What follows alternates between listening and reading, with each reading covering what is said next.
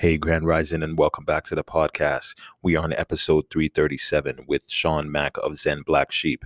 Before we begin the episode, I just want to give you a pre-understanding of what I'm trying to do this season and going forward. We are on season 14, episode 17, and the Reset of a Man Part 2 with Sean Mack is another way to introduce how men have grown or possibly found ways to guide themselves back into life. A year or two back, I created the 10 pillars of manhood, and I kind of went down the examples of what I felt as I aged in life. Just what was best for me and what I think was could be best for others if we find ways to apply mental health and self-betterment into our practice. So it is one of my longest episodes to date. Take some time. The suggested book going forward with this episode particularly is Daring Greatly. Sean had suggested that. So it is over an hour long. Please take some space to listen in. If you have any questions or concerns, please reach out to me at Only Black Cosmonaut. I would really love to start taking some opportunities, some space, and listening to some people's examples about how to grow into their manhood or masculinity and feminine side. It's all a balance. It's all about love. So let's do this. Thanks again.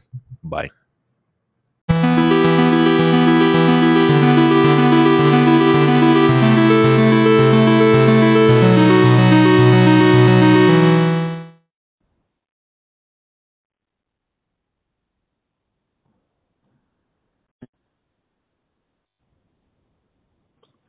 Hello, Sean. Are you there?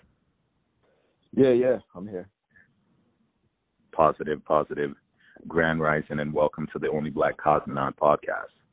Grand Rising.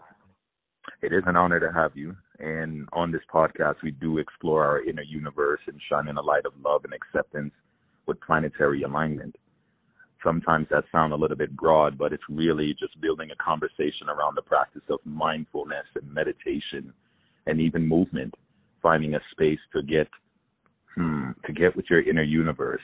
I have the term called inner space archaeologist, and I kind of break it down under the concept, under the word, the word clouds is an acronym, and it's consciousness leaping over unknown dimensions in space. I find ourselves so dynamic as humans and our ability to adapt and learn that there's so many ways to heal, and there's so many ways to grow, and there's so many ways to understand. And what I found about you and why I'm so honored to have you on the podcast is that your work with certified holistic health, and I've seen you do one-on-one seminars with people and coaching and somewhat cultivating a space for people to be able to be, it almost looks vulnerable as well as enough to share their growth. So Sean Mack, Zen Black Sheep on Instagram, thank you for doing your work. And I would love for you to take this time or take the space to talk to my listeners and tell us who you are and what brought you down this path. Yeah. Thank you for having me on here. I appreciate the love and the energy. It's well received and also reciprocated as well. I've been a big fan of yours as well for quite a while. Thank you. I always just try to show support and, build community and tribe, and doing it without the intention of, trying to get something back. It's just more so of growth and just genuine human connection. So, yeah, I appreciate you. You're welcome, brother. You're welcome. So what got you down this path? Give us an example of the before and after. Why did you decide to become Zen Black Sheep, and specifically what power did you see in holistic healing in relation to manhood or even men? There's this energy of conversation that I've been kind of toting for the past 2 years, and it came to me just before I hit 40, just the idea of rites of passage. I think it's a continued conversation in our community as Black people, but I think it also spreads across other cultures. But knowing myself and knowing how I understand my people, our rites of passage and that conversation can vary. We can come from a Caribbean background. We can come from a traditional background, meaning like American homestead, or we can come from a mixture of the two, from the southern or the north. And the rites of passage in conversation, it's usually, you know, your parent or a parental figure or the energy of the people above you are teaching you the ways to live and grow. They're passing down their wisdom to you. And a lot of ways that we see that as Black people is through our history. And sometimes we got to dig deep because the history that's given to us is not necessarily how we're fully portrayed, or it's not even true at all. You know, it's just a straight up lie. So what do you feel, you know, what brought you down this holistic path? What do you feel it has to work, and how did the name Zen Black Sheep come along? Yeah, that's you know, I'm thinking about that, and of course I think about it in a macro sense. You know, looking at my whole life and the whole journey in itself. You know, that's a long story for another day. But there's definitely pivotal points that are just kind of like you mentioned, that were rites of passage, but not traditional like rites of passage that were passed down to me, but more so like I created my own rite of passage in knowing it or not knowing it at the time.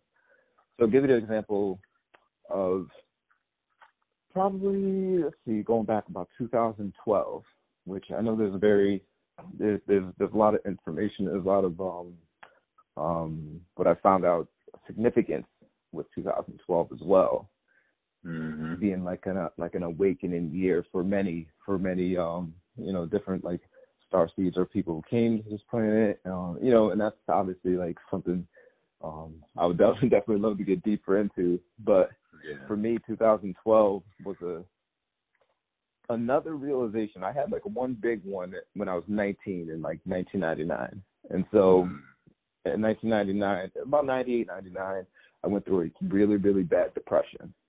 And so during that depression, it was like right after high school, I went into the workforce.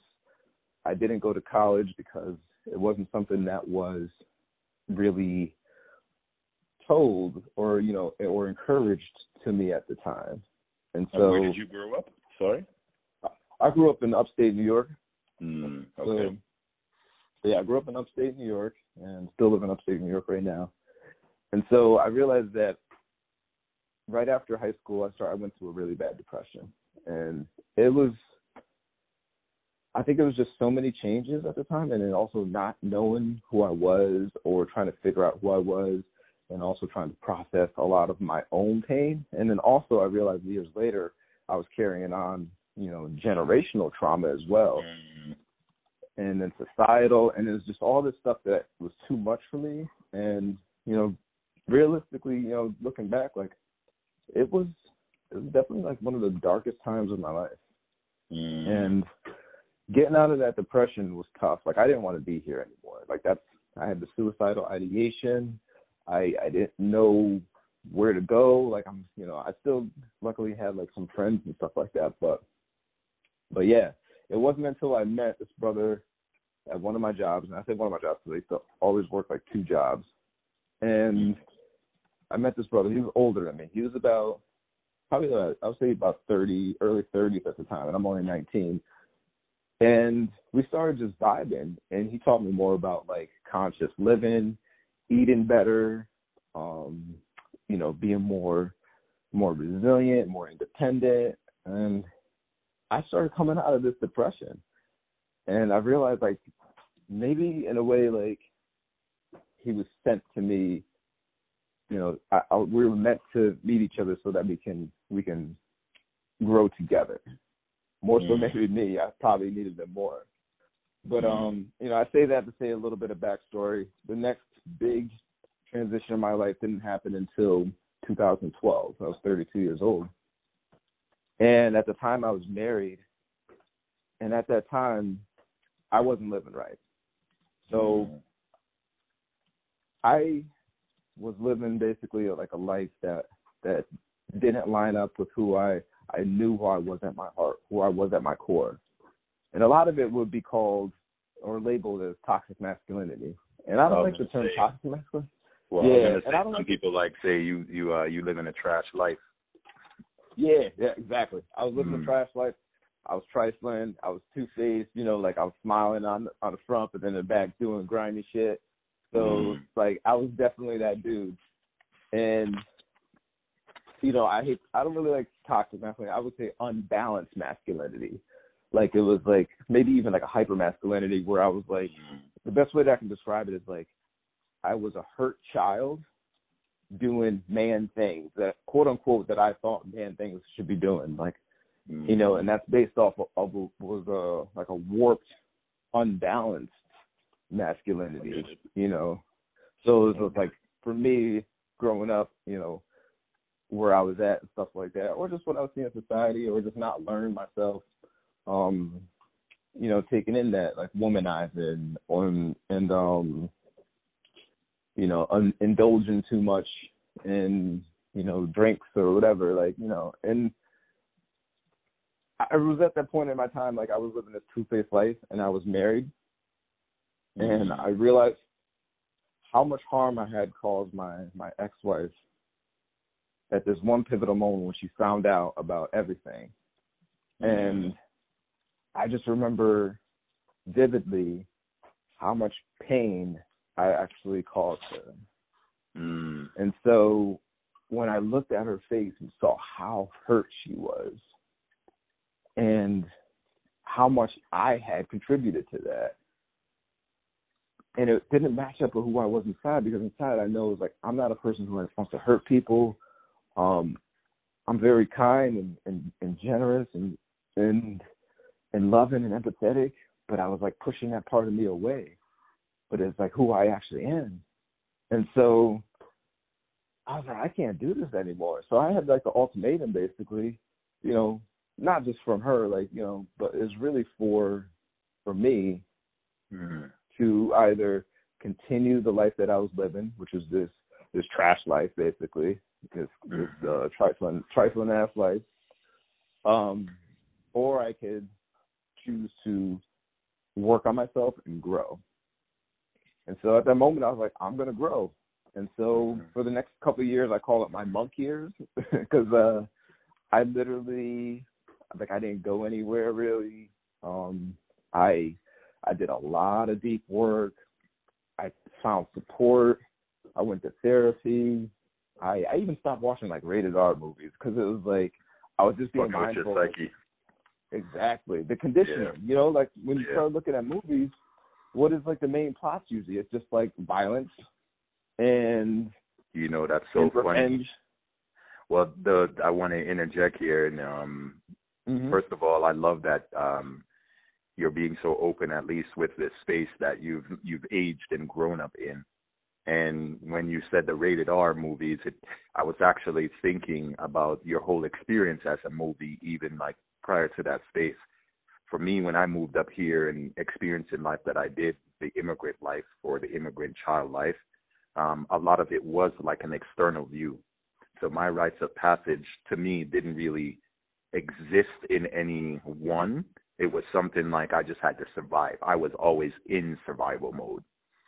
So for me, watching scary movies and things wasn't part of my survival, because that was too much death to be introduced into my psyche.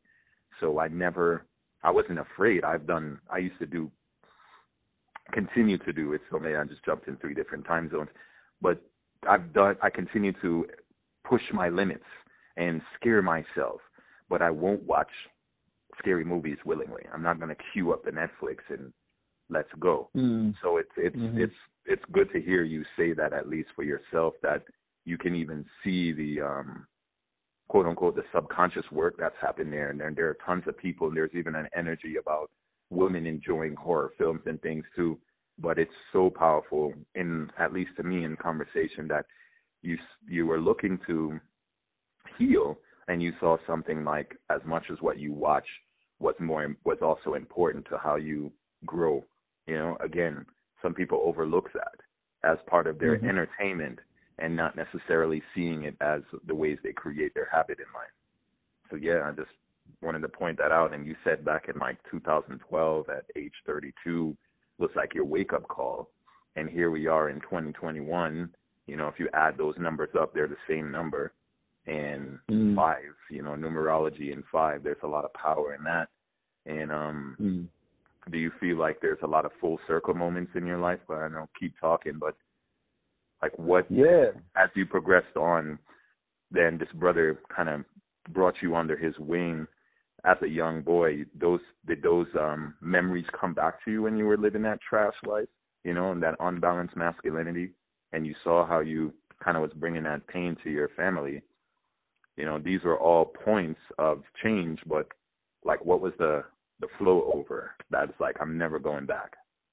Yeah, that's interesting, because you know what, it's almost like you know, those different points in my life, you know, like I think about like what was in between that, and I mean, there's a lot in between it. Like there's a lot more to my story, but there's definitely times I remember when in 2012 I would reflect on 2019, and it was almost like I was not ready for a lot of things, but I was ready for a lot of things. Like I was in this place in my life where I couldn't take the world anymore, and somebody came in as support, and I was like, oh, okay. And then like it kind of got me out of it, and then I lost that support, and I didn't have like a tribe. I didn't, you know, I had to still work out a lot of other things. So I just needed time to mature. And so now I think about 2012, fast forward to now, between, I would say like in 2016 or so, I think it was 2016, end of 2016 into 2017 is when I got divorced. And between 2017 and now, quantum leap. Like it's been ridiculous. Like wow. I like sit back and reflect, like, oh yeah, I did this. And I'm like, oh, that was only like 2 years ago. And like the amount of growth that's happened in that amount of time, is really amazing, because it's not to blame somebody else at all. It's just more so my own journey. But yeah, I still reflect sometimes on like in 2019, like I wasn't ready for this type of growth yet, or I wasn't ready for this. So I guess really those points were like points of initiation almost. So it's almost like, to be honest with you, like I would feel more so like a full man, like a grown-ass man now than I definitely did in 2012, because I can't say that age equated to my manhood. It had to do with experience and acceptance. Experience. And then the main difference, too, is between 2016 and now, I started to tap into my divine feminine energy. And that's when I really got strong. Like, that's when I was just like I felt the power then. Because I think before that, I wasn't really tapping into my divine feminine energy. It was more so apologetic and trying to make amends to that feminine energy that I heard within myself and within others, but I still didn't recognize that energy in me and really like take it in. So I think it took me quite a few years to do it.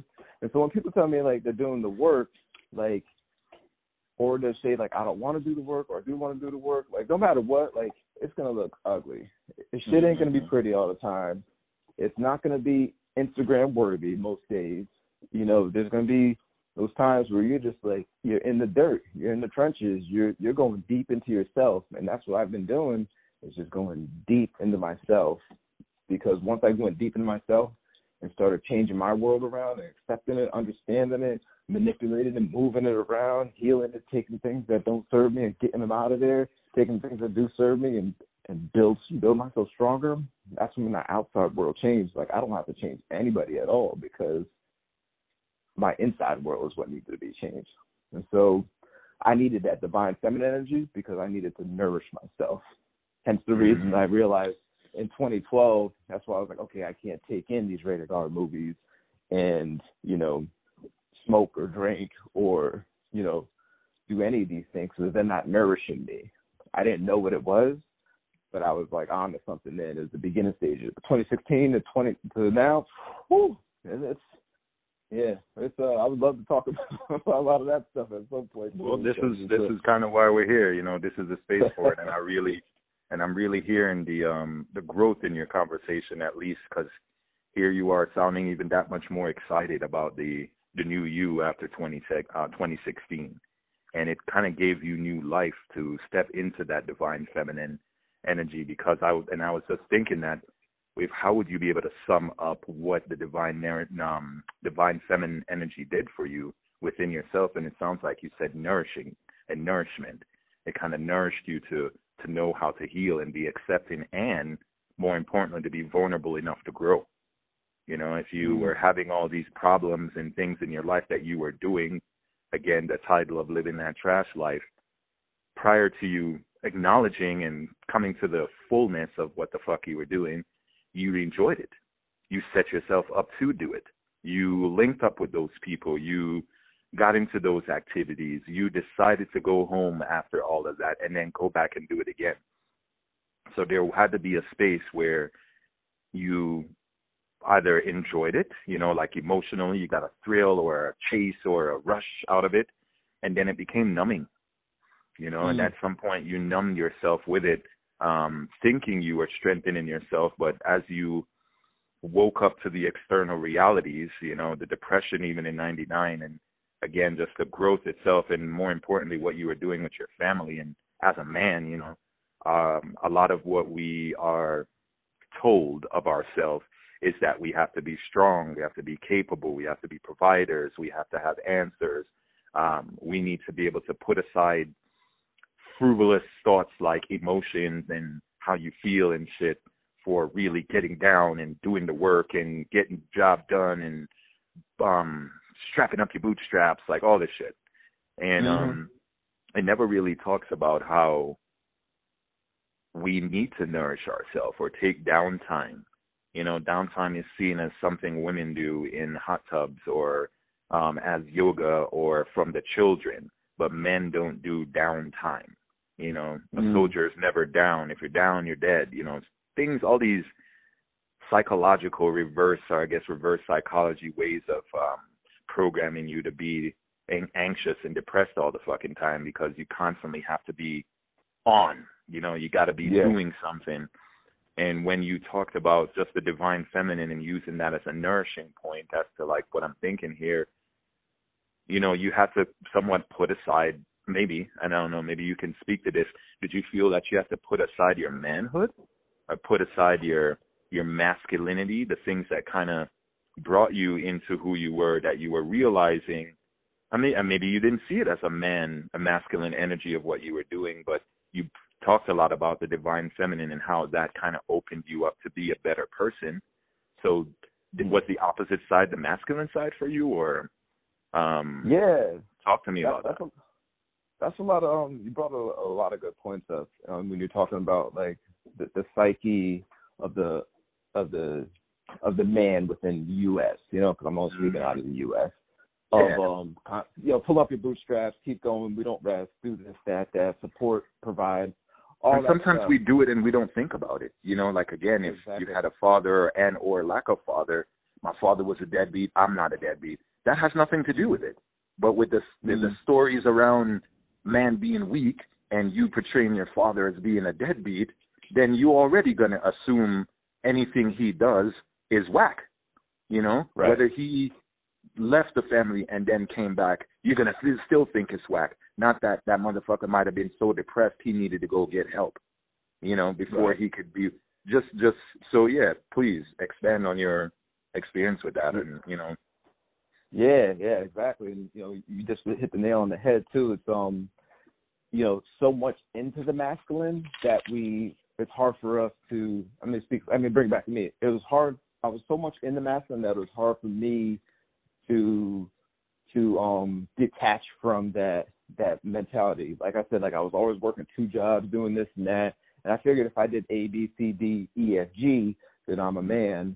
And it also, that psyche of being constantly in that masculinity was almost like an excuse to do fuckboy shit. You know what I'm saying? It was an excuse to be that grimy trash like dude and rationalize in that way, which is completely fucking warped. Because first of all, I wasn't allowing myself to nourish myself. I wasn't allowing myself to actually like rest and restore and not feel guilty about it. And then also, you know, with that, I think when at that certain point, I wasn't I didn't look at it as putting my manhood aside, but I would say in 2012, I did kind of do that, where it wasn't put my manhood aside. It was just like stepping aside to allow like my emotions to come in. And so that first couple months, and I was doing like therapy like once a week, and you know, I found my therapist who I had gone to therapists like earlier in my like 20s and stuff like that, and like I got to a certain level, and I was smart enough to tell them what they wanted to hear and use a certain trigger, because you know, ever since I was young, I've been reading books, and you know, I kind of understood the psychology process when I went in there, and also I was frightened too. Like I would only tell them a little bit about myself, and they weren't really digging into me. But were these mostly white people, or does that matter? Yeah. So you know what? It was white women, so I think they could only relate to me based out of a book or their own life experiences, and also going back, this is early 2000s, so the cultural aspect of psychology was still, I would say, probably somewhat foreign. So, you know, the psychology was really, I think, focused on a Western view of the world. So I think they could only help me in a limited capacity. And kind of that's why I asked, you know, shout out to all the therapists, male or female, black or white. We need your help, and please continue to do your work. I only ask because just in that same breath, when we try to find space for healing, you know, some people are like, oh, you just need to go see a doctor. You need to see a therapist. And granted, these motherfuckers out here to do their job and go home and get paid, you know, and so they may not know how to relate to you or want to, because their job is just to have you talk. So continue. I'm visualizing your story. Yeah, absolutely. And definitely feel free to hit me up. There's definitely some resources out there where folks can find a good therapist. But yeah, back to like what I was saying was, I did find a therapist who related to me and understood, and I think he understood because he himself went through a lot of the same things.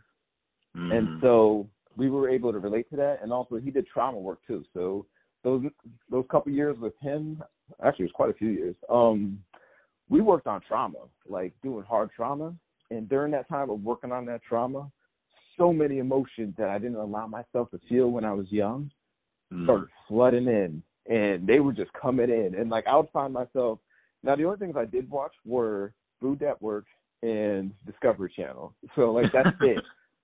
And that was my only nourishment, which actually the Food Channel really helped me, because then it got me like interested in cooking more. Yeah, and so that. Yeah, and so you like to cook. Oh yeah, definitely do. And so but yeah, like all these emotions started coming in, and I kind of had to put my masculinity aside and allow myself to feel and just sit with it and not try to rationalize it or understand it. You know, the masculine part of my brain would want to be like analytical about it and be like, oh, you're feeling this because that and that and that, and then make the feeling so mechanical that you're not even actually feeling it. You're just thinking about how you should feel it. And so I put all that aside and just said, whatever's coming in, I'm going to feel it. Oh, man, there's so – let me tell you this. Just imagine that you never really allowed yourself to cry so many different times in your life, which probably so many men go through. Yeah. And then all of a sudden you're 30 years old, 32 years old, and you got a lot of catching up to do. So I found myself I just found myself crying all the time. Crying all the time. Like I'll be watching a commercial and I'm like, oh, just start weeping. I'm like, why am I crying right now? That's so interesting. Yeah. That's so interesting. I was in a similar space. Go ahead. Mm-hmm. Oh, no. You know what it also did? That was also another realization as I look back now of that divine feminine energy, because, you know, typically women will allow themselves to feel that feeling, feel that emotion. And it's a gift to do that. It's a gift to feel. It's a gift to have these emotions. You know, the emotion doesn't mean that it's who we are constantly. It's just what we're in the moment feeling. I look at it like a light. Let it go through. Yeah. I look at emotion like a light, like a guiding beam, you know, towards the true source of what's going on. And, you know, like when you feel sad, like we have the conversation of depression. I myself have experienced it. I'm sure a lot of men and people do in points of their life, but to like this conversation of just a man talking to another man, and how we kind of grow up and share our rites of passage concept. And even when you mentioned the tears portion of being like in your 30s, I can relate to my own experience with that, where after I came out of that, what I felt was a very hard depression, it doesn't really end. The depression doesn't end. You know, if anything, you're always vigilant about your emotional standpoint, because the depression snuck in because you weren't paying attention to how you feel. Right. So it's always around you enough that you have to be the superhero of your heart, and constantly be fighting off your own self-inflicted depression, right, or sadness. And then you kind of go down the rabbit hole of these decisions and inabilities and punishments you put on yourself, to now where you find yourself depressed. And I only asked earlier in the conversation that if you felt like you were putting your masculinity, there we go, aside for the nourishment of the feminine divine that you felt was there. And what I'm getting is that yes and no. You know, you notice that the masculine actions were not necessarily positive. So in a lot of ways, they were toxic to you doing something not like that. But it doesn't mean that these were masculine things. They were just being inside of a masculine cup. You being a man, you being a person that feels through, or lack thereof, don't feel through your actions in life, that those are the stereotypes sometimes of a strong person, right? And then now we find that this strong person is not a man, it's just a person. And so men and women sometimes take on this role of emotionally unavailable, you know, or on the opposite side of trying to be nourishing. So when I heard you say, like, tapping into the divine feminine, or using that same conversation where women are usually associated with the emotions and feelings, I also thought of how some women lock themselves off. And I don't even know if they see it as a masculine and feminine energy, because maybe they just see it as a complete womanness, and they're not a traditional woman, you know, so they never really even opened up the idea of it being anything masculine in them more than it's just them. Where I'm hearing, like, from us as men, when we talk about our vulnerability, it's almost like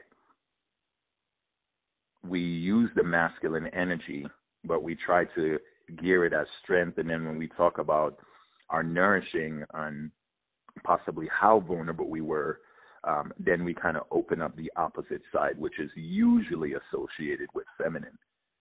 And so it's always interesting to me to think if women think this way too when they're going through their levels of depression or sadness or experiences, that do they think that they're masculine on one side and then become feminine, where as men, I'm hearing a lot of us thinking that our growth is on the opposite side of our masculinity, not within our masculinity. You know, for women, it seems like their growth is within their femininity. It's just in different levels of it. And I say all of that to say it's still in part with the growth. And you are a holistic healer.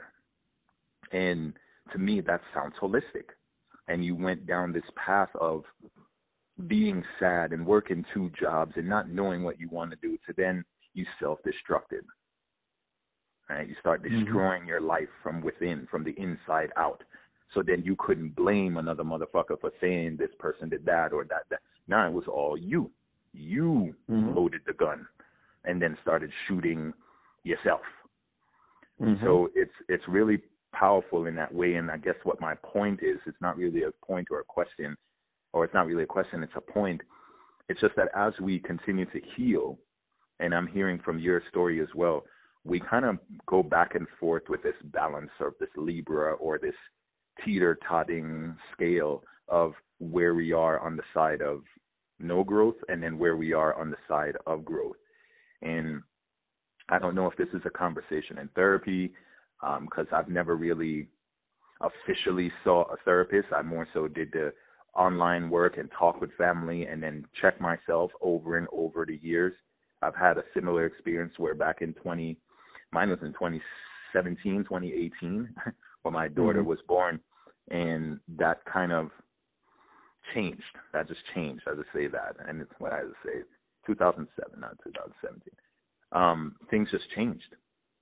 It just, there's no way to put it in words, and I really had to check what I was. It wasn't even a man or a woman.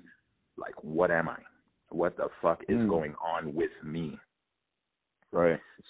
So do you feel like you are now man and woman, like masculine and feminine, or do you still feel like you're a man, or who is the me now that you're kind of still doing the work, or you've done enough work for the growth and you kind of found that divine feminine balance as much as, because I didn't hear that either, you know, you didn't tell me, or maybe we haven't dug deep enough, or like what happened to your masculine side if then you went into your feminine energy?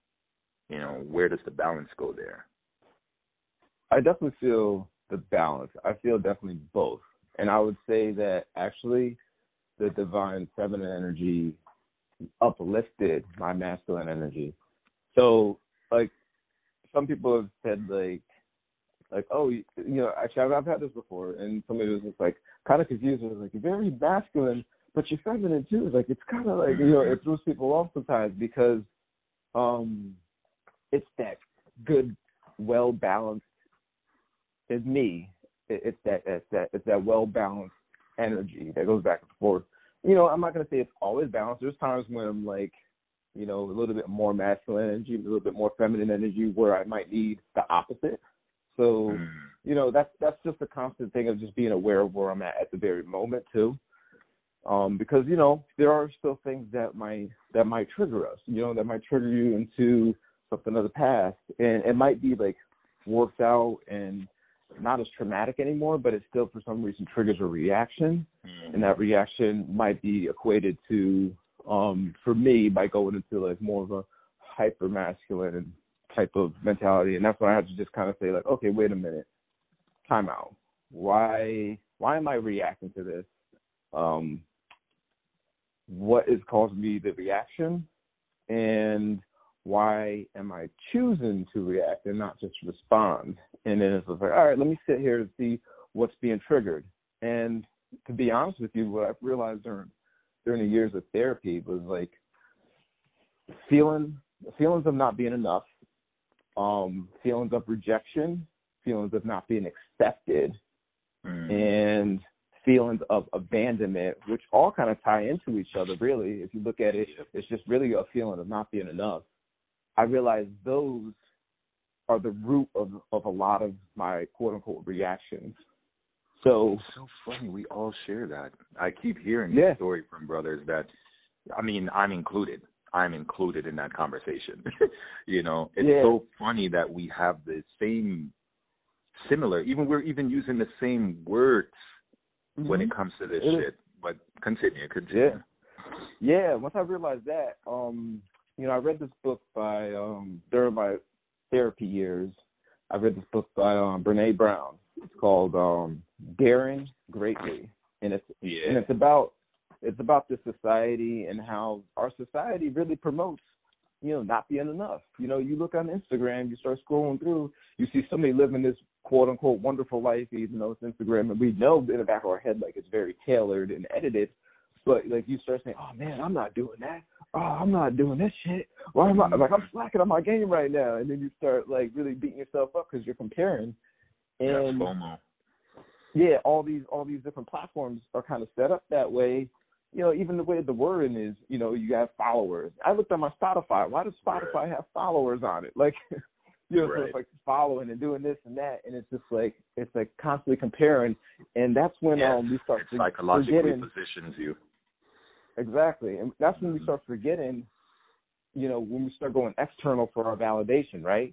So we start going externally for our validation, like, you know, oh, if I do this, I'm going to be happy. If I meet this person who does this, I'm going to be happy. Let me find this guru. When all of that is bullshit, it's just an illusion.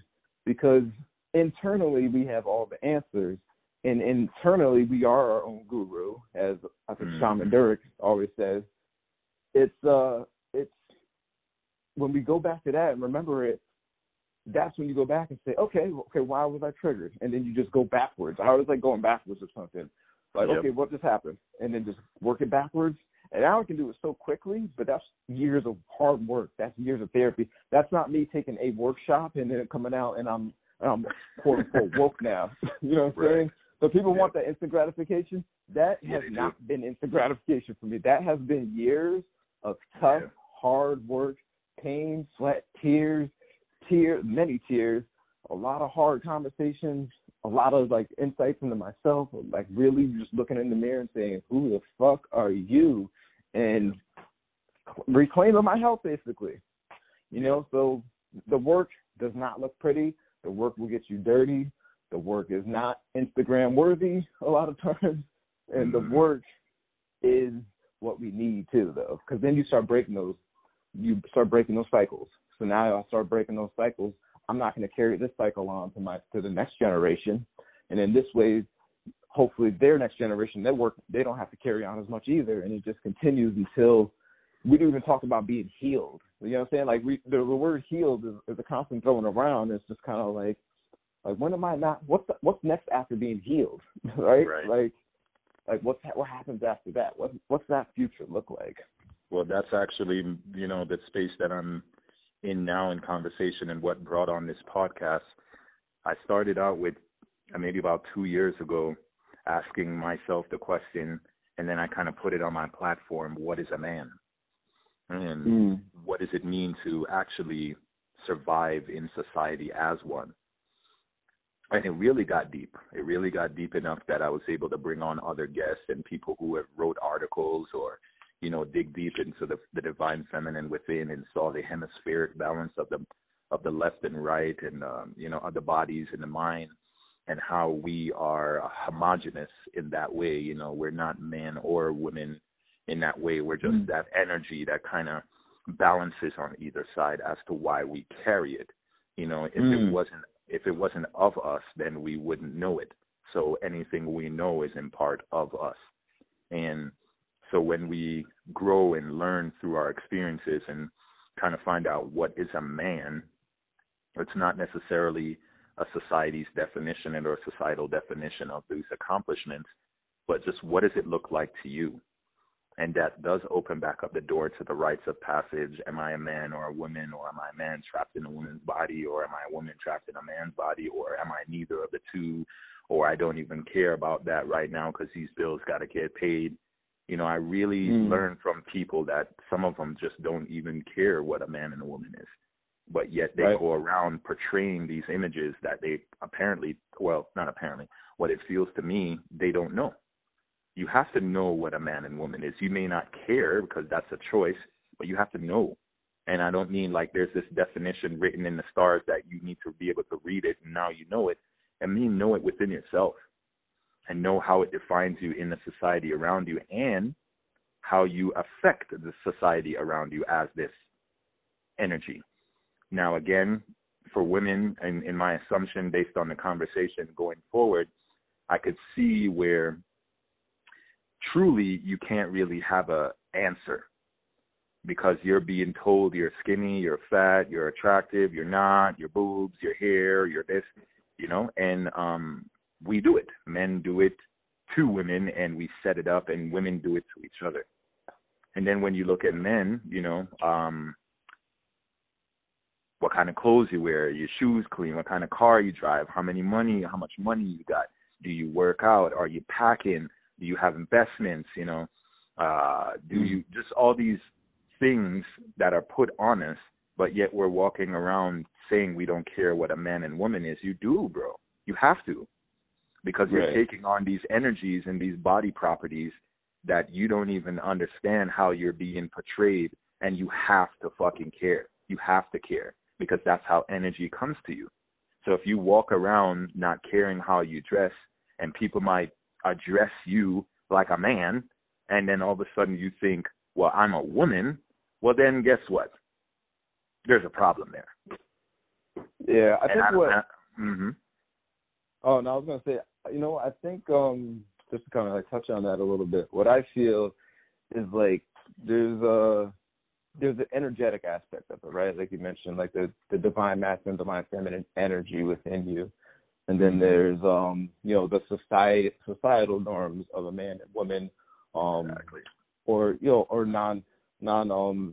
binary, non-binary. And I feel like, they definitely, I think I feel like what happens is people are trying to tap more into the spiritual aspect of it. And I feel like there's maybe a difficulty, or, it's starting to happen more where it's trying to reflect in this third dimension world of how your energy actually is. So I feel like people are moving to a different level of, I guess ambiguity a lot of the time with, blurring those lines of what's man, what's female in terms of how we feel. So it's like, I feel like the expression of the masculine and feminine energy has been shifted. And like you said, I feel like when I look at the divine masculine, divine feminine, I don't look at man and woman. I just look at the energies behind them, that balance of life. You see the world, you just look out in nature and you see the balance of that happening constantly on a deeper level. See Mother Nature, nourishing the divine feminine energy, and, what holds it together is the divine masculine energy. I believe I just said this earlier. That's not my words. I just heard somebody else talk about No, I love it. But when they explained it that way, I was like, that makes a lot of sense, and I feel like it's those energies, and I feel like people are tapping into those more, and now you're seeing a different projection into this three-dimensional world of how before it was it wasn't spiritual in a way. Maybe I wouldn't say wouldn't, but like, things were very structured and very black and white. No, I get it. The realization of that gray area, people just jump right into that gray area. I'm loving it actually, because it's like people are tapping into that energy. But there's going to be growing pains with it, There's going to be, because it's change, right? So people are it's going to be hard for a lot of people to accept the change within themselves, with others. It's actually helped me with my journey as well, to just see, like, question, like, well, what's the problem that way? Am I man? I actually stopped that. Like, I would say within the last several years, like, I don't even really say, like, or worry about necessarily, like, am I being manly enough, or am I nourishing enough? Sometimes I worry about that too. Like, am I being nourished enough? Am I using my feminine? Well, I guess that's what I was getting at. The idea of us not knowing who we are and how important it is. It is not to define.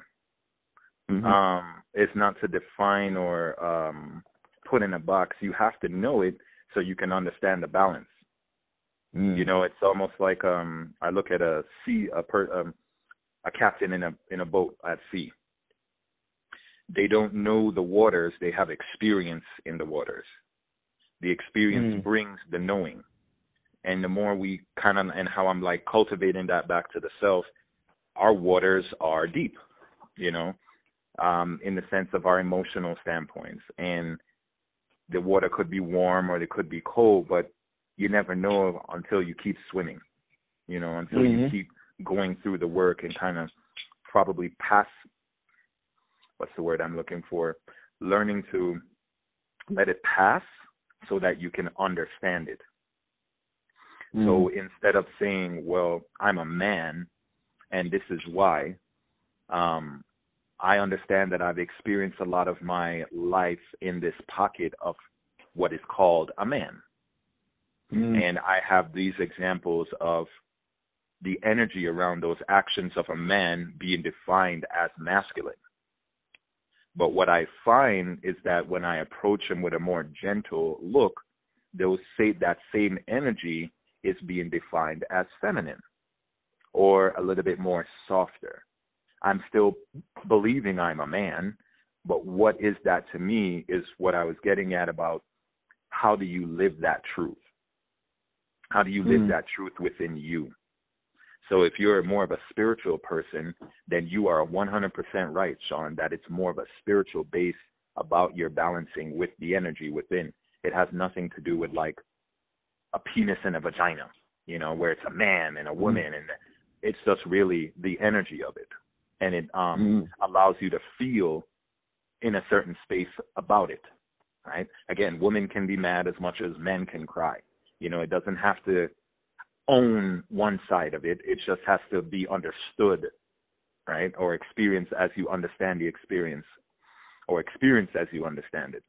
But it's really, that's what I'm seeing lately. And what I was getting at earlier is that as I'm talking with these men and talking with myself and just listening, I'm realizing we're still trying to dig into that concept more and more. And maybe some of us just give up in trying to define it, because there really is no definition. It's an experience that defines on itself. Like the more you experience it, the more it defines itself. So like the captain at the sea, the more he goes out into the ocean, the more he can say he's a captain of the sea. And athletes too, they do it. There's no perfect athlete, or what's that one phrase? Perfection is consistency or something. You got to do it over and over and over and over and over and over and over and over, and that's where the perfection comes in. So there is no ideal manhood or no ideal womanhood, but there is a lot of digging into the work for the self and digging into how we can experience these waters of change and cultivation and, as you call it, nourishment, right? Ways to just wash over that pain. I want to know if you can give us examples of how we can put into practice some of the things that can help us heal. I know you offer a lot with your holistic training and coaching. I think I've seen on your website you reclaim your health and live your purpose with vitality, and you have foods, you have seminars, you have one-on-ones, you have journal logs, you have I guess the coaching, the wellness groups, the programs. And maybe some of it can be overwhelming, but where would someone start? You mentioned how it seemed for you, it was just organic. You fucked up and now you needed to fix it. And, and maybe you knew you messed up from a long time ago, but things just kept culminating or adding on to itself to the point where you're like, dude, I'm not doing this. I'm not doing this anymore. I can't do this anymore. Look at my wife or my ex-wife, So right. Where can someone start? I think it's starting with conversation, but some people aren't, open to talk. So what you got? What do you think? Or what is something you have? I definitely agree with what you said about it starts with conversation. And like you also said, some people don't have that. They don't have that skill yet, the conversation, or they don't know how they feel, so they can't say it. I think what also helps too is just maybe just listening.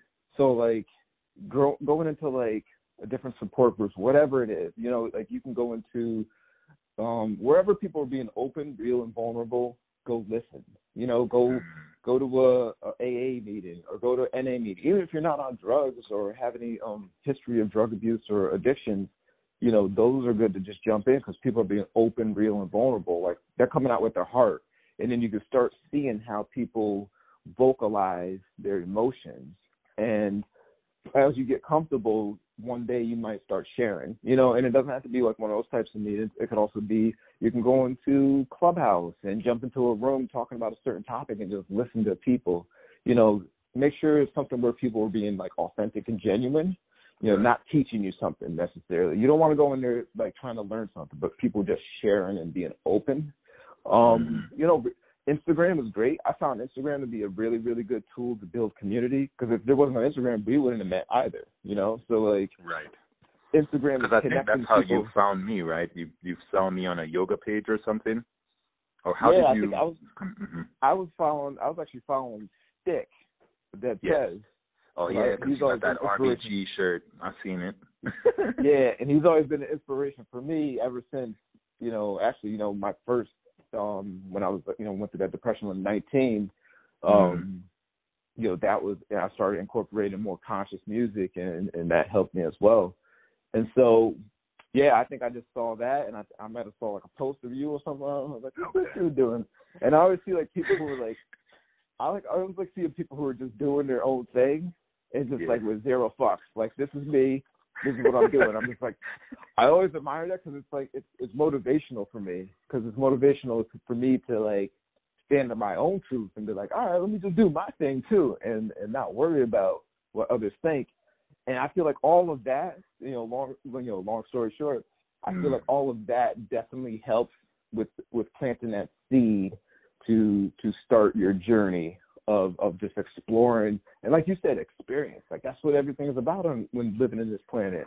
This world is very dense and harsh and not easy to live, but there's so much beauty and so much to learn that I feel like it is about experience. The human body is dense and full of contrast and hard to learn. I think our human body is that representation of the earth. Like it's so powerful when we get deep into our meaning, and I look at it from the breath.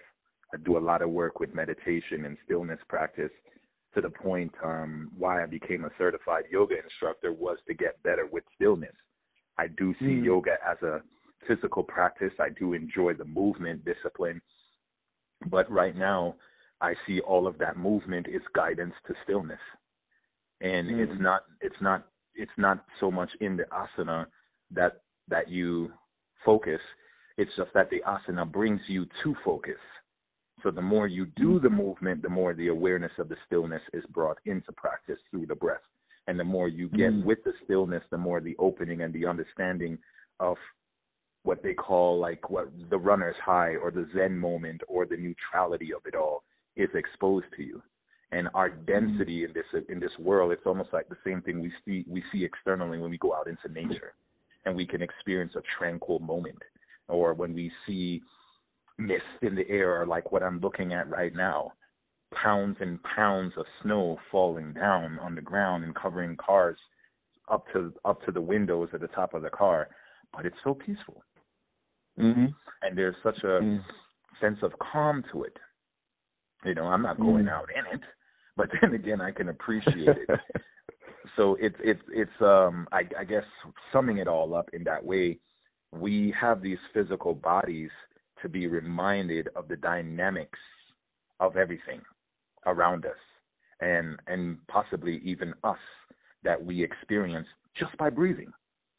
And so the dynamic could be moving, it could be showing up with integrity, it could be accepting yourself, it could be keeping yourself clean with hygiene, all these ways to experience, but it's bringing us back to awareness of stillness. That's how I see it. And while I'm with my work, and you mentioned it sounds like like my work comes off at times like I don't give a fuck. It really is, how can I put it? I don't give a fuck, but that's not my initial thought when I post. It's not, I don't give a fuck. No, it's more like, well, I feel really happy in this space, and that's it. I don't really think about what people will say. Now, I do consider some things that I might, like a post I put up just this morning, and kind of hopefully giving clarity to the shadow work that I do a lot of. And people see me as Spider-Man. Even my mom calls me Spider-Man. Spider-Man, da-da-da-da. And I'm like, yeah, that's great. But I don't like Spider-Man. I don't like Peter Parker. I think he's weak in that way. I love the Mary Jane concept, but Peter Parker is black if he's going to be in love with Mary Jane in my world, because it's not about pot, it's about cannabis, or it's not about chasing after a woman, it's about learning to be a man for a woman. Like all the things that we're seeing for Spider-Man, I'm more thinking of it like the shadow work. And so I'm like, well, that's what Venom is. Venom is the shadow work. Venom had to come out of space to be brought into the earth, and the one being that he felt more aligned with was Spider-Man, because Spider-Man is not of this world, in the sense of his bite by a spider and then growing into his internal self. It's a pretty deep story when I look at it, but I really think I really think I'm more of like the Venom approach to myself, because I'm always doing the shadow work. So much so that even with my wife, she's always like, how can I put it? She's always watching me, like observing me. right? And she can do things based on how I'm doing them. She may not see that she's doing it, or she may see that she's doing it, or she may not see that I see that she's doing it. The point is, like, there's this constant observation of my work and who I am, that the shadow is more of the work that's needed so it can get clear so other people can benefit. Where Spider-Man is not doing any fucking shadow work in my book. He's showing off all the time. He's web slinging. Yeah, he's stopping villains, but 9 times out of 10, these villains come from his fucking doing. The Lizard, that's a good point. Doc Octopus. None of these people came about prior to Spider-Man. They were all there after Spider-Man. Every single one of them. So even Venom. But there was nothing that came after Venom except for Carnage. And Carnage was a combination of the hate and the pain and the disgust and the neglect from both Spider-Man and Venom. Bringing it all together, because I sound like a 12-year-old kid reading comic books. I'm definitely with you with that. I'm with you with all that.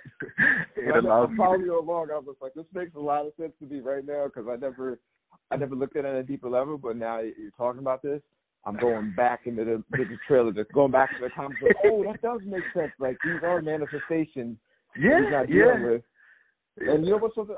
To kind of keep it on that, a little bit sidetracked, but somebody mentioned the other day, and I was in Clubhouse, and so Clubhouse has a lot of good rooms to talk in, a good place to connect with people. Somebody mentioned Peter Pan and his shadow, and I thought about it. Like, wait a minute, I never even thought about that.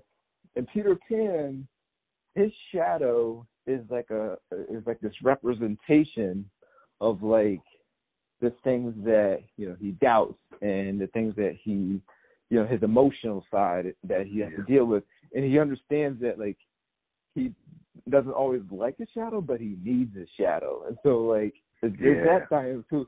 So when you look at like these, you look at comic books are really deep when it comes to those implicit or explicit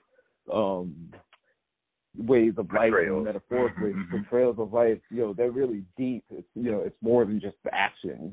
So yeah, I appreciate you breaking that down like that, because that makes a lot of sense. I also appreciate you breaking down it's not that you don't give a fuck, but it's just more so you're just in your element and you're doing the inner work. And so it appears to people who aren't doing that, like Spider-Man and Peter Parker, that you don't. But really, like you said, you're Venom, accepting who your shadow is and working with it and being one with it. Yeah. And Venom became portrayed or looked upon as a hero, especially nowadays. I think there's like 2 Venom movies out, or one of them too around. But, in the end of it all, he looks like a hero.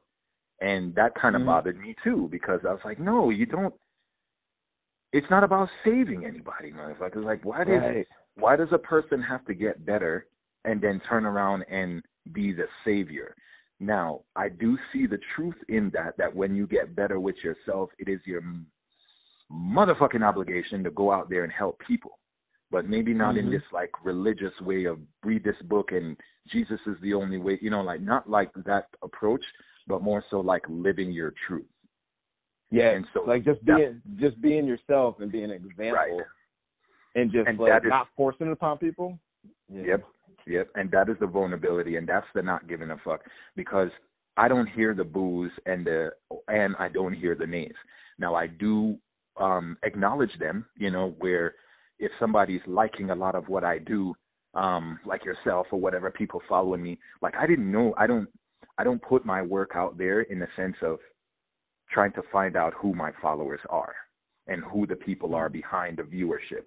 What I'm hoping is that the work that I do empowers you, not just inspire you, but empower you. So I want you to take action to do you, right? You can never be me. You can never be Cosmonaut. That's why it's only Black Cosmonaut, because you too have to see the cosmicness in yourself. You have to see your cosmic version. You can't see my cosmic version and then become it. You have to be your only Black Cosmonaut. Only Black Cosmonaut is one dark universe. That's what it stands for. Only one dark Black universe cosmonaut. your internal space, the work that you constantly have to dive into. And again, back to the analogy of Venom, you know, he came from the darkness. He was a symbiont, you know? And so if he existed, or I'm using it as a he, but it doesn't matter. If it existed out in the coldness of space, but yet had to find life in itself to exist, and then came into the planet and quote unquote merged, or like a virus infected everything that it touched, it was only for its own survival. And humans do that. We do that. We go and infect and somewhat change and transmute our space for our quote unquote survival, like a virus. And I don't see why we should be ignoring our natural ability to do what we do for this idea of followers and likes and superheroes and pretty spider images and you know, it's like, that's not it. Even in our earlier conversation, what brought you to the space of where you are now was acknowledging the pain, was seeing yourself depressed and not liking it. You weren't a fucking web slinger. You weren't going out here having matter of fact, the Spider-Man life got you in trouble. Exactly. So exactly. And it built that, you know, it created that, definitely created that carnage too. Yeah. That carnage grew, and he had a voice in me, and he had power within me. Yeah. And because I was just out here just trying to save whatever, doing all this, you know, web slinging and stuff like that. And not, you know, facing the shadows, like, oh, I'm just going to ignore that, you know. And nah, dude, that's why we trying to have sex in the dark. Like, you're not even trying to see it. Like, that's a whole nother space in itself, why we psychologically conditioned to that, even to, in our older ages, you know, you'll ask a man or a couple that feels comfortable with the conversation, you're like, have you guys ever been intimate with the lights on? And they're, what? No. People don't do that. Says who? You know, so there's a lot to unpack there, but I do want to thank you for at least giving the conversation as to where we can seek help, you know, just keep growing. Obviously, for those who might feel they need a therapist, and or if you don't feel you need a therapist, or if you're scared to go see a therapist, then reach out to the people that you feel resonates in your community. I want to actually set up a platform for people to feel like if they want to talk, to just reach out to me and let's do a podcast episode about it.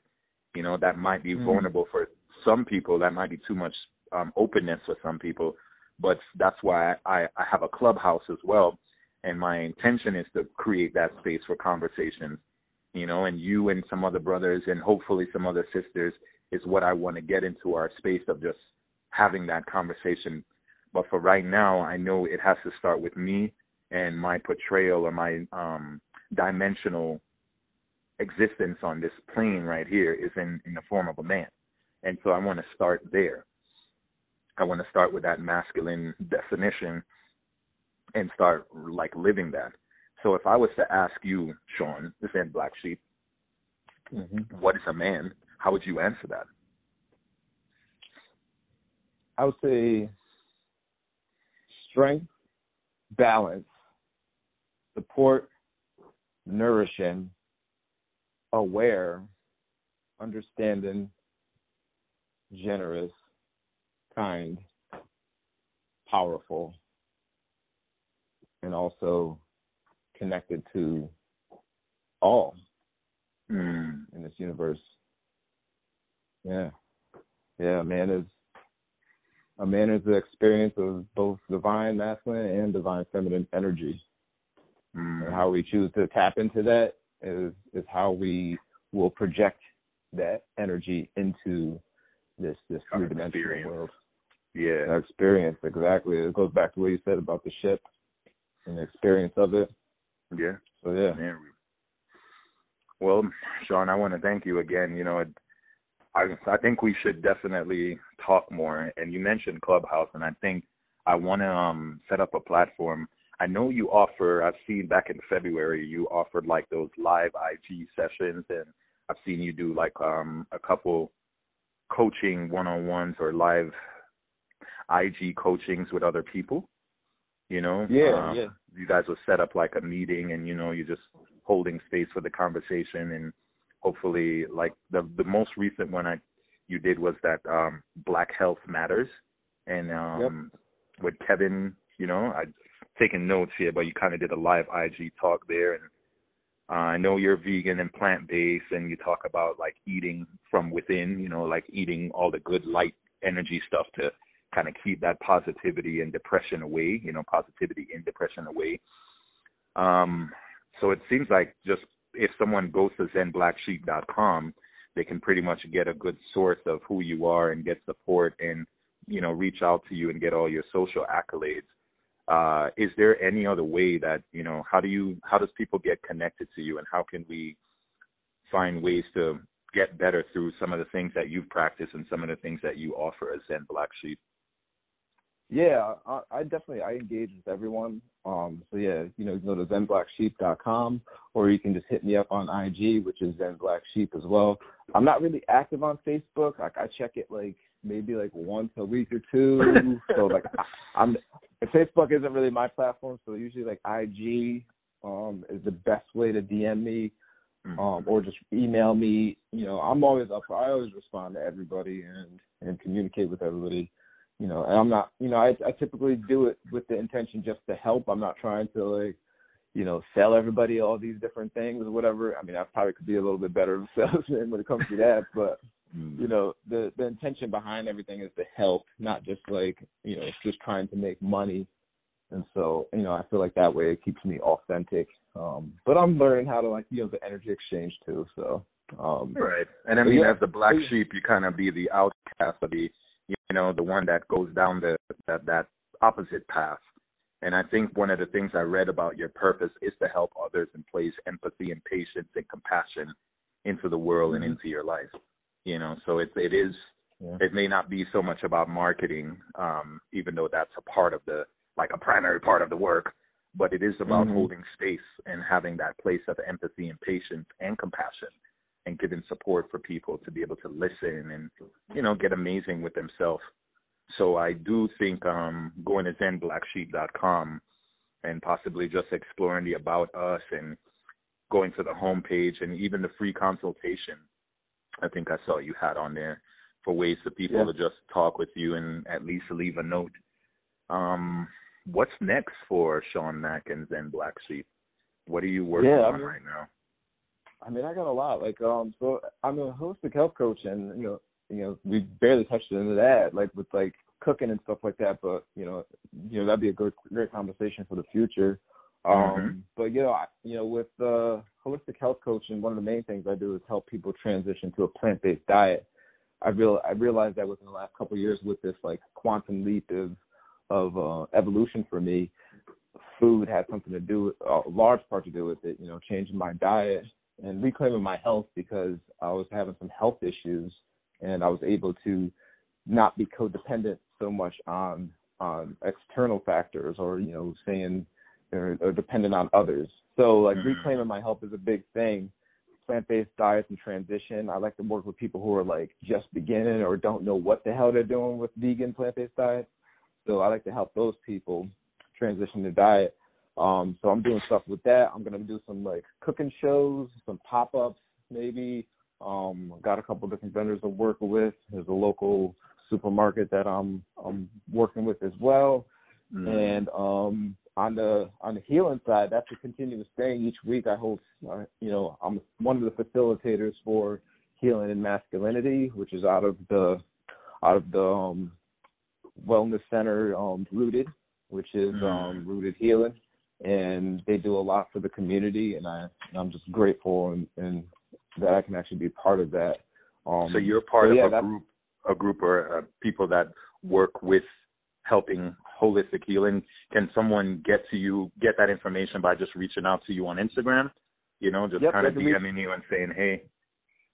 Yeah, they can reach out to me, or they can look up the IG. It's called Rooted. It's ROOT, the number 3, and then D, and then Healing. So it's Rooted 3.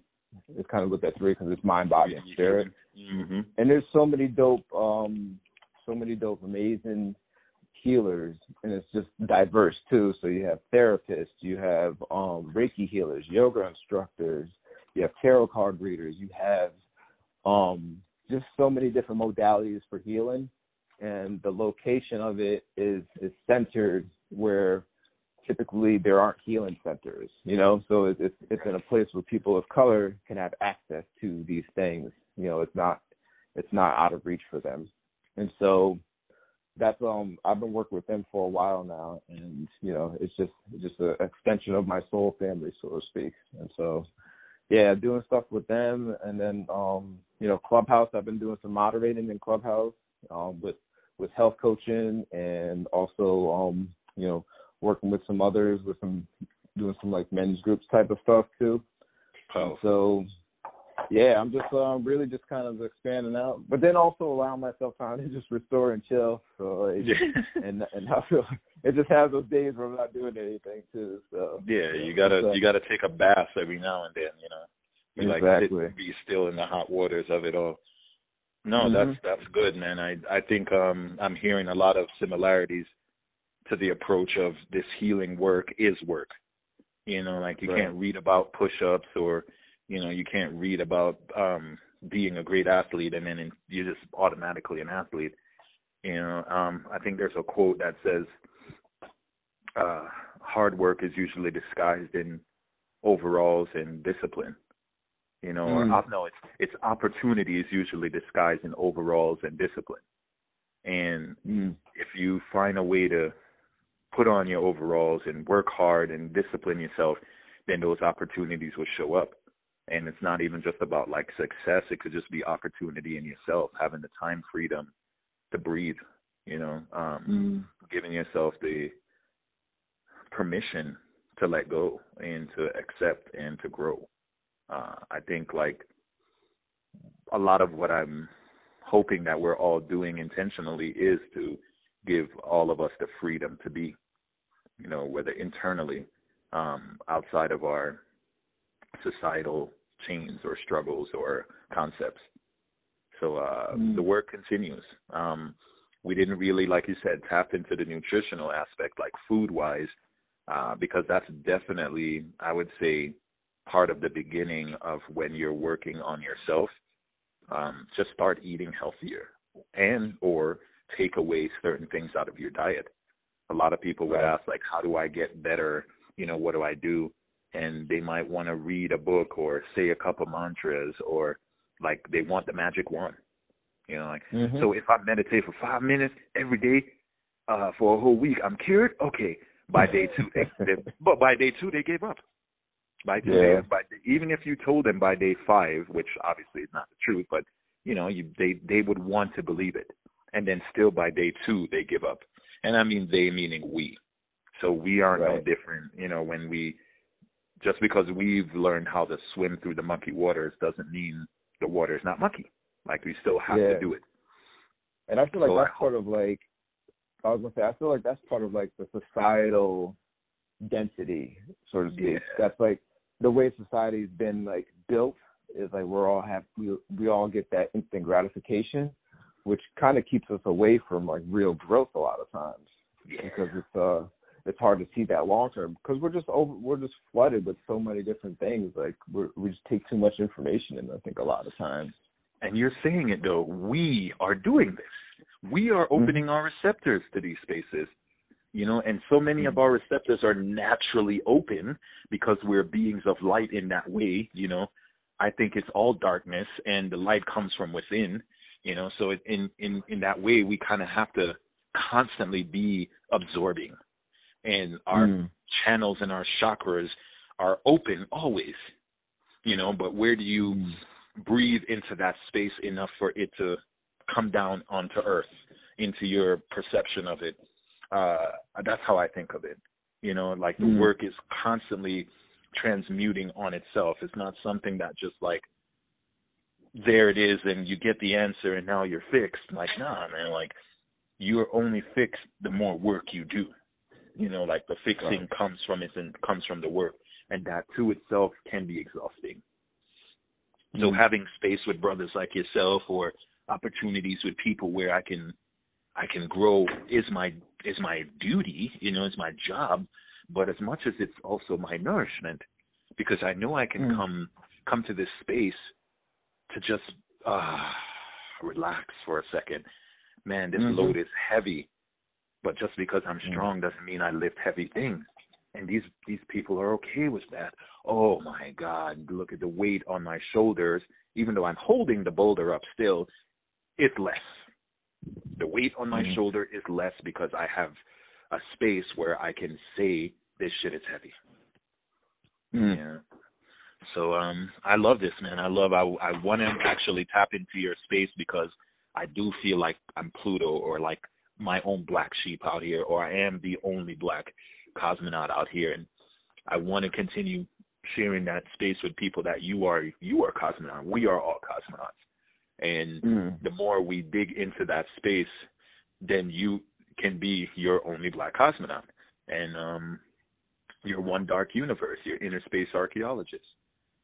So I would love to do this again, and at least maybe bring more depth into the nourishing aspects, and maybe even break down some examples of how they can eat.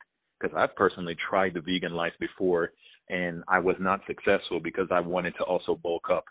And talk even back to Stick's book, Live Plant, Leave Iron,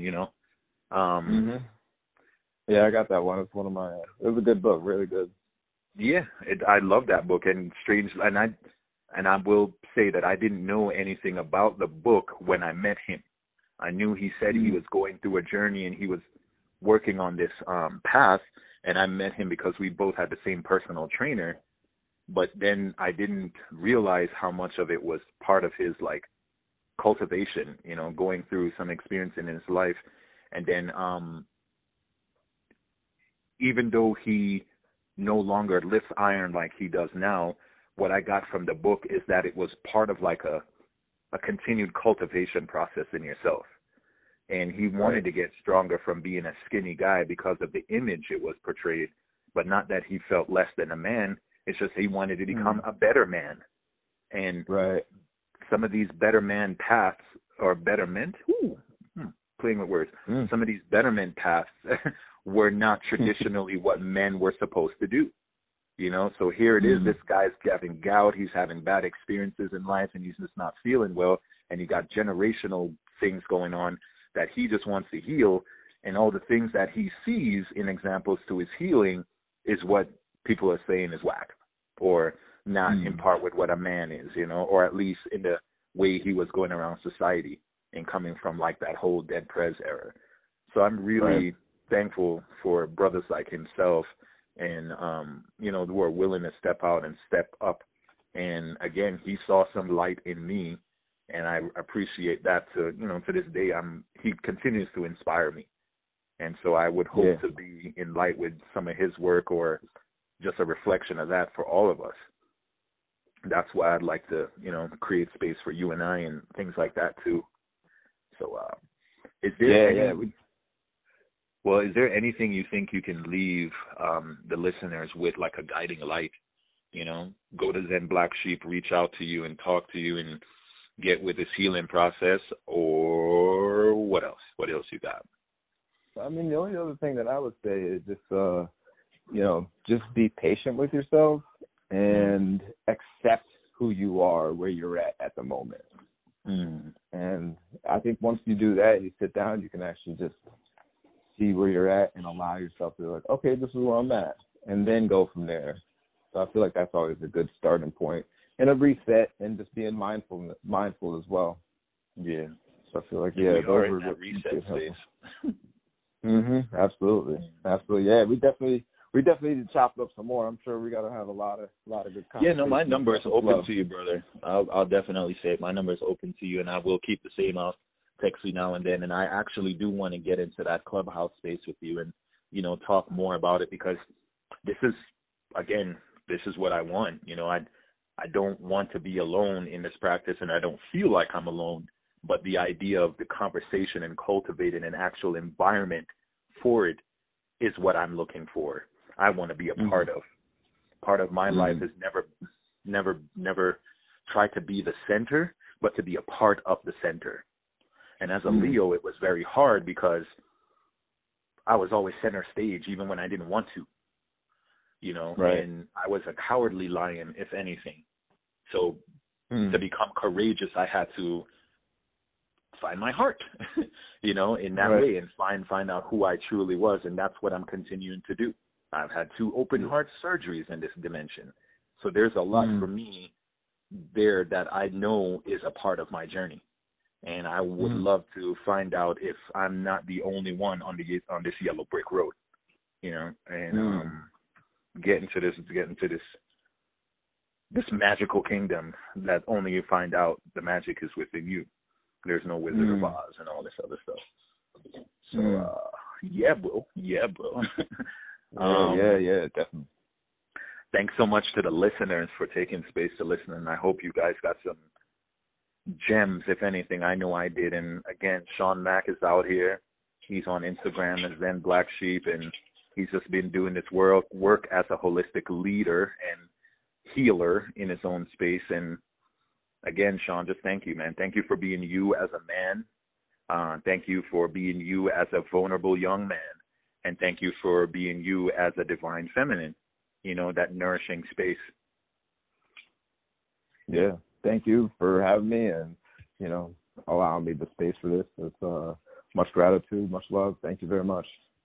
No doubt, brother. You know what? I'll put it out there, and let's say maybe in a week or 2, let's revisit this conversation, and let's see what the listeners think, and, you know, just like build cultivation space. Absolutely. I'm with it. So this is part 1 of what is a man, you know, and then we can step into part 2 maybe. So thanks so much, Sean Mack. Thank you. You enjoy your sunny day. I will enjoy the snow here and use it as part of my Sunday's meditation. All right, brother. Peace. Peace, man. Have a good one. Bye. You too. Bye.